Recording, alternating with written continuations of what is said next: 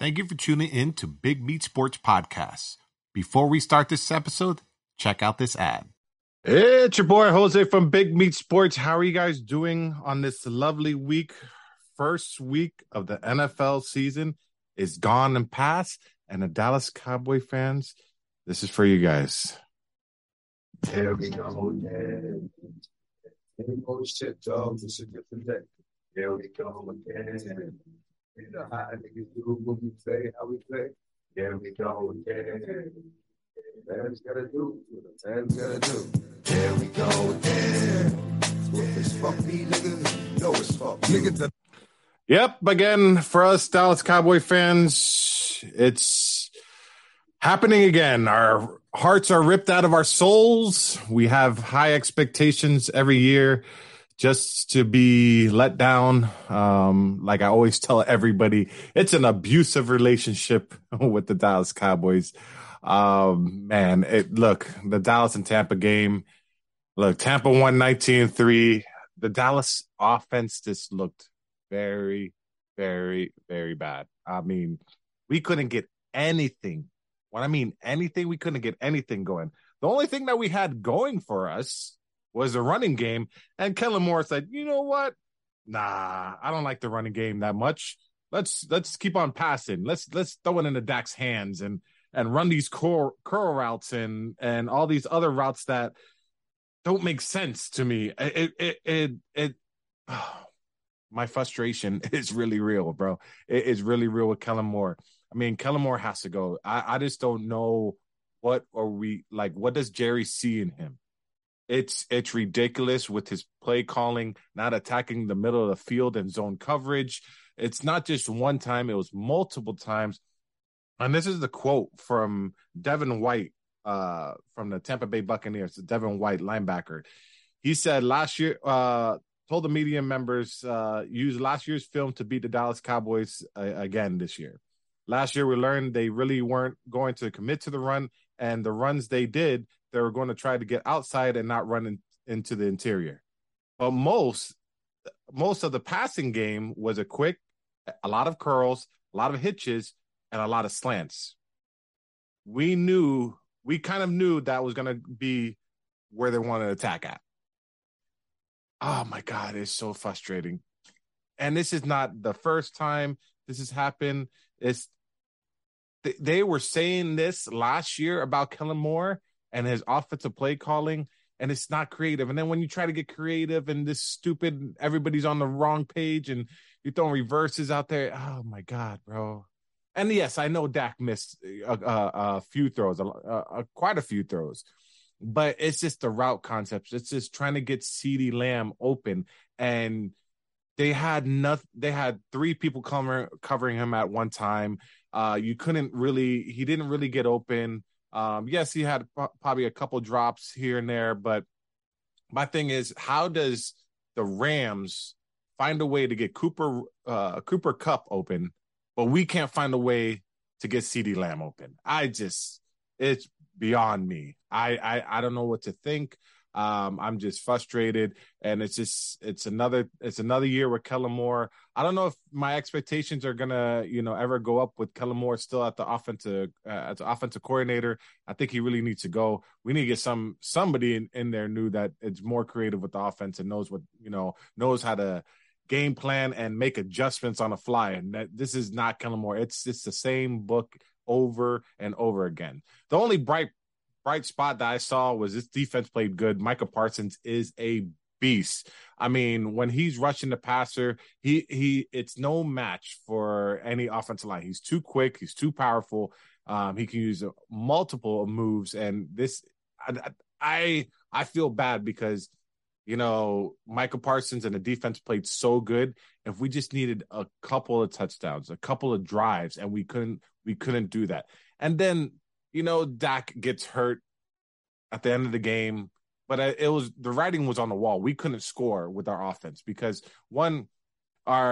they're banking on our receivers to create separation, win our one-on-one matchups, create separation, and so on and so forth. Well, they can't create separation. There's not one wide receiver that can create separation other than CeeDee Lamb, and he's getting doubled and triple teamed most of the time. So it was just we had max protection, only a 2-person route.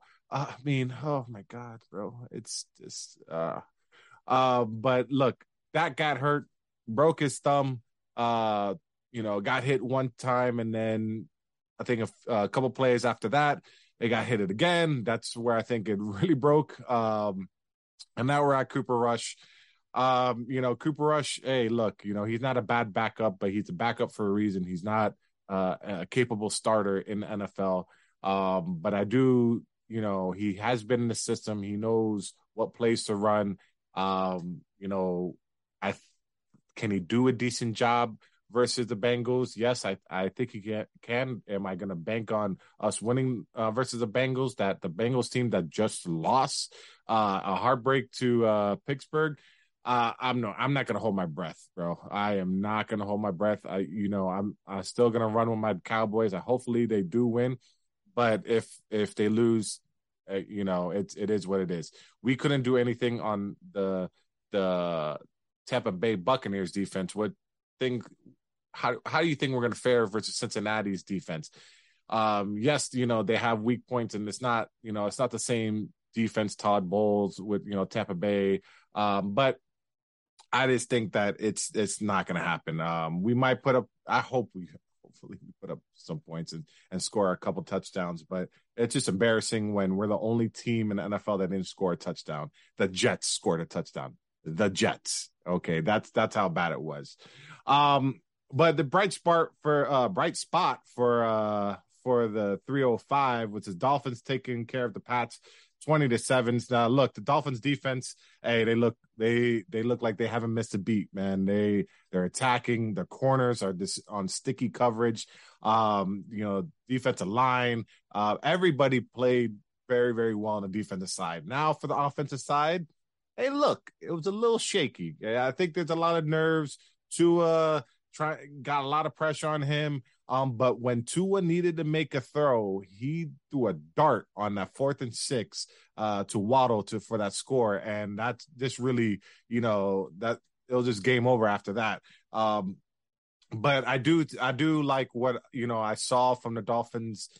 Some plays, yes, Tua made some bad throws and bad decisions, but at the end of the day, he didn't make the horrible decision to cost you the game. He took the offense down. Tyreek Hill, you see that they're feeding the ball, but I think that sometimes he needs to look at Waddle, look at other people, and not try to force feed Tyreek Hill. But they did it. They got the job done, and the Pats looked just bad on offense. They look just as bad as the Cowboys, but at least they scored a touchdown. That's the only thing I gotta say on that. But Dolphins are looking good, 1-0. And a good start. I just feel like that was a very, very great start for the Dolphins. High expectations for them this year, and that first game, it's always the first game jitters, and the starters really haven't played a full game, so I think they did a really good job, and we'll see in week 2 how they fare and how they respond to success of winning. But I do think that this is going to be a really, really good team. And look, Tua's undefeated versus the Pats, so that's gotta say something for Tua. So you got to give some credit to Tua. Got to give him a little bit of credit. He's not. Stop comparing him to Patrick Mahomes and arm strength and stuff like that. He gets the job done. He knows he has the accuracy and so on and so forth. But he's not going to have that arm strength like people want. But he's a winning quarterback, and I think that the Dolphins are happy what they have right now. And then the last game I want to talk about, because it was a crazy NFL weekend, because there was a lot of teams, and when I mean a lot of teams, there are a lot of teams that were playoff bound last year and that lost. So Green Bay, the Raiders, LA, the Rams, the Patriots, Niners, Cowboys, Tennessee Titans, Bengals, and the Arizona Cardinals. Those are all teams that were playoff teams last year, and they lost. I don't think anybody looked as worse as the Cowboys, but that's for another discussion. But the other game that I had my eye on was the Chargers and the Raiders. Hey, man, this Chargers defense looks disgusting on the defensive line. Khalil Mack and Joey Bosa on different sides. I mean, it's just pick your poison. And these boys know how to rush the quarterback. What I mean, there was 5 sacks in a game. So much QB pressure. Derek Carr. Hey, look, to me, everybody giving the praise to Derek Carr, thinking that he's like, a top 10 quarterback and so on and so forth. He's a decent quarterback. I wouldn't put him in the top 10, but I'm going to say that he's not all that. I mean, I think he's a little overrated. And with 3 interceptions, I mean, I just think that's Derek Carr for you guys. I think, he had a decent year last year, but Derek Carr is Derek Carr. But he gave it to Davante Adams, and Davante Adams is the best wide receiver in the league. 10 receptions, 141 yards, and 1 TD. That's just something else. I mean, this guy, the route running, and I think the loss aspect in this whole offense was Hunter Renfrow, Darren Waller. I think you're trying to feed too much mouths here. And that's what Derek Carr, I think he was holding on to the ball a little bit too long instead of just going with his first read, because he's trying to make the big play. So, but this Chargers team, I'm telling you, their defense is somewhat improved. I don't want to do a little overreaction on the first week, but it looks like their defense has improved. And we'll see how they react. But I'm liking what I'm seeing from the Chargers. But Derek Carr, again, I'm going to say it again. You're overrated there, buddy. That's just my take. Some of y'all might agree with me. But that's just my take. But it was a great week 1. It's not a great week 1 for some of the people that tailgated for the Dolphins game. Man, oh man.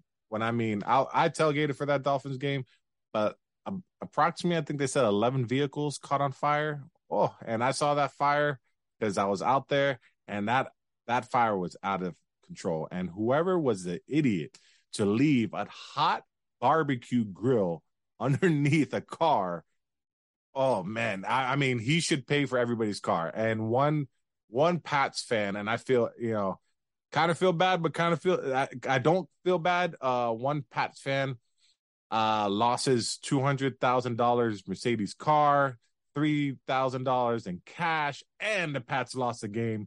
That just sucks for him, bro.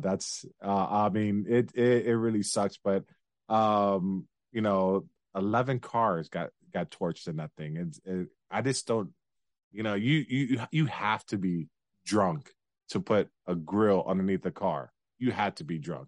And it was like, a little short story. I was tailgating, and after the game, when people were walking to their cars, they're all happy, but I was pointing to the direction, and I was like, hey, if you parked over there, you might not be happy. And you should have saw their faces. Their faces just went from joy to holy shit. Is he talking about my car? So, but also there's some good college games this past weekend. But I'm not going to go through all the college games and the big stuff, but I want to talk about some of these upsets, because there were 3 good upsets that happened this past week. And I told you guys that these NIL deals are literally changing changing the aspect, or changing the college football, trying to figure out what word I'm missing right here, but platform. Like, not everybody's going to be going to Oklahoma or Alabama now, because if I, am a kid that needs money and I'm a 5-star recruit, and you're Alabama and you don't have that much money to give me, and you're giving to other people, I might go to these, other schools that can afford to give me, this big deal with whoever, that's 1.5 million or 500,000, whatever the case may be. And I think it's kind of shifting. It to me, and I'm telling you, you never saw Alabama play as bad as they played this past week when they played Texas. All right, they should have blown Texas out, and it's a close game. I'm telling you, it's close. Like everything's spread out. There's a lot of these good players saying, "Hey, look, I'm gonna go to a D1 or D2 and get this deal, whatever the case may be." And look, just to point out the fact, Georgia Southern beat Nebraska this past week, 45-42. They paid Nebraska $1.4 million to play. App State, okay, App State upsetted Texas A&M 17-14. App State was paid $1.5 million to pay Nebraska. So to play Texas A&M. So these are teams, these are D1 teams that are paying these teams to play them. Notre Dame paid Marshall $1.25 million, and they lost 26-21. I look, if you guys don't think that's happening, I do. I might be wrong, but it might be just one of those years. It's just the year of the upset. But it's just to my gut feeling that the landscape is kind of changing. It's not all SEC teams. I think it's more teams are going to get great players, D5 recruits because of these deals. I think the ACC starts, is looking good, and I saw a stat where it was like Duke, North Carolina, and a couple other teams are 2-0 for the first time since like 1800, like 1890 something. I forgot what it was, but I'm telling you, it might just be. Again, it might just be me, but it is what it is. But that's about it, guys. If you guys were following my bets didn't go through, and I told you guys, sorry about that. I just, it was my gut feeling, but we're 2-2 on the bets that I placed this past weekend.